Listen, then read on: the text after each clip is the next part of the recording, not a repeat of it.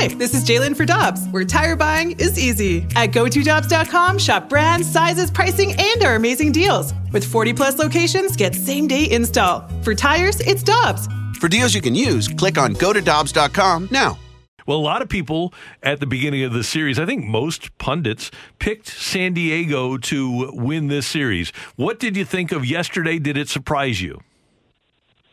No, not at all. I picked the Cardinals to win the sweep the series. So, I thought once the Cardinals got past the regular season, then then you can rest and everything else.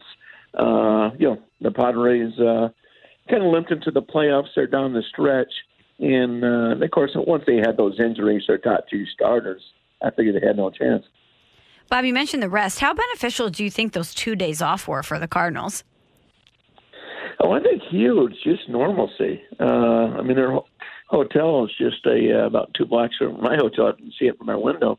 But they're able to just relax and, no more double hitters, no more worrying about, making a playoff. So I just think they came in refreshed with nothing to lose.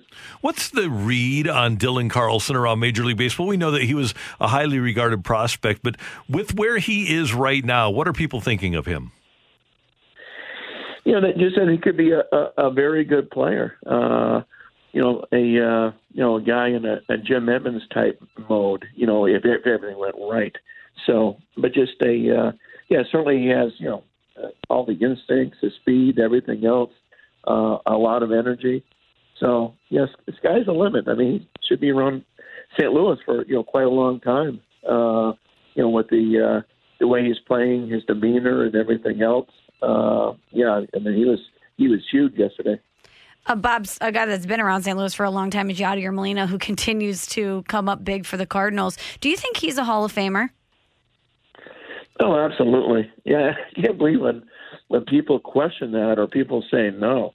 So every time I mention Yadier Molina in a story or a tweet, I always say future Hall of Famer. I used to sit next to Ted Simmons, of course, lives in St. Louis at a lot of games, and he was scouting. And Ted Simmons insists Yadier Molina is a better defensive catcher than Johnny Bench, not offensively but defensively. So I put him ahead of all those guys that people are talking about in the future, whether it's Joe Mauer or Buster Posey. I don't think he's close.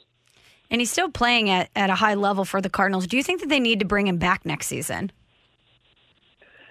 Yeah, I think he'll come back anyway. And the bottom line is he has a lot more value to Cardinals than anywhere else. I don't see anybody, jumping out and giving him a big contract, thinking that he's not going to leave anyway.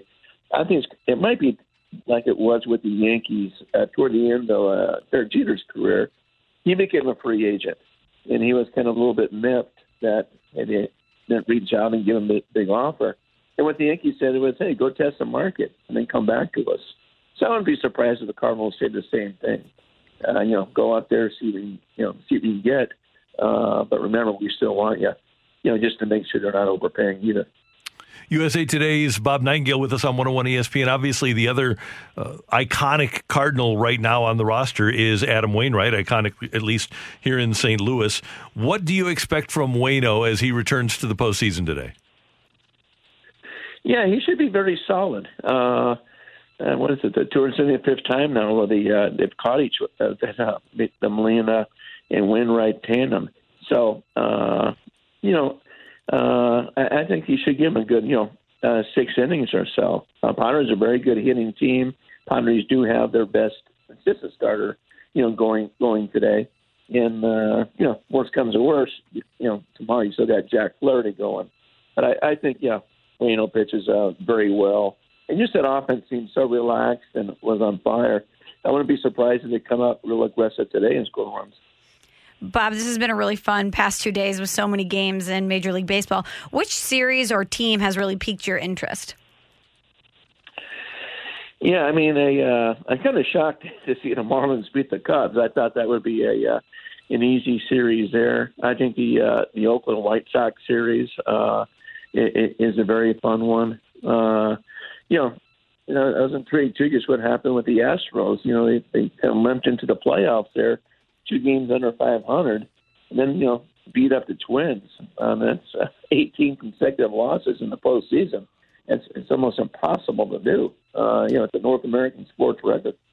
I know that the Astros are using the cheating scandal and the anger against them as motivation, but without Cole, without Verlander, do they have enough to go very far? I don't think they do. I really don't. I mean, you got Greinke and a drop-off after that point. So, yeah, they just don't have the pitching to sustain it. And I think all eyes will be on next week with the Yankees-Tampa series. That's become the new, like a Yankees-Red Sox of the old days, or a Cubs-Cardinals thing, Giants-Dodgers. Just a hatred between the two sides. They've already had so many brawls and everything else. So I think that will captivate a lot of attention next week. Bob Nightingale, we will be watching your missives on Twitter. We'll be reading you at USA Today as you cover the Cards and the Padres in San Diego. Thanks so much for the time. We appreciate it. We'll talk to you soon. All right. Look forward to it. Thank you. See you later.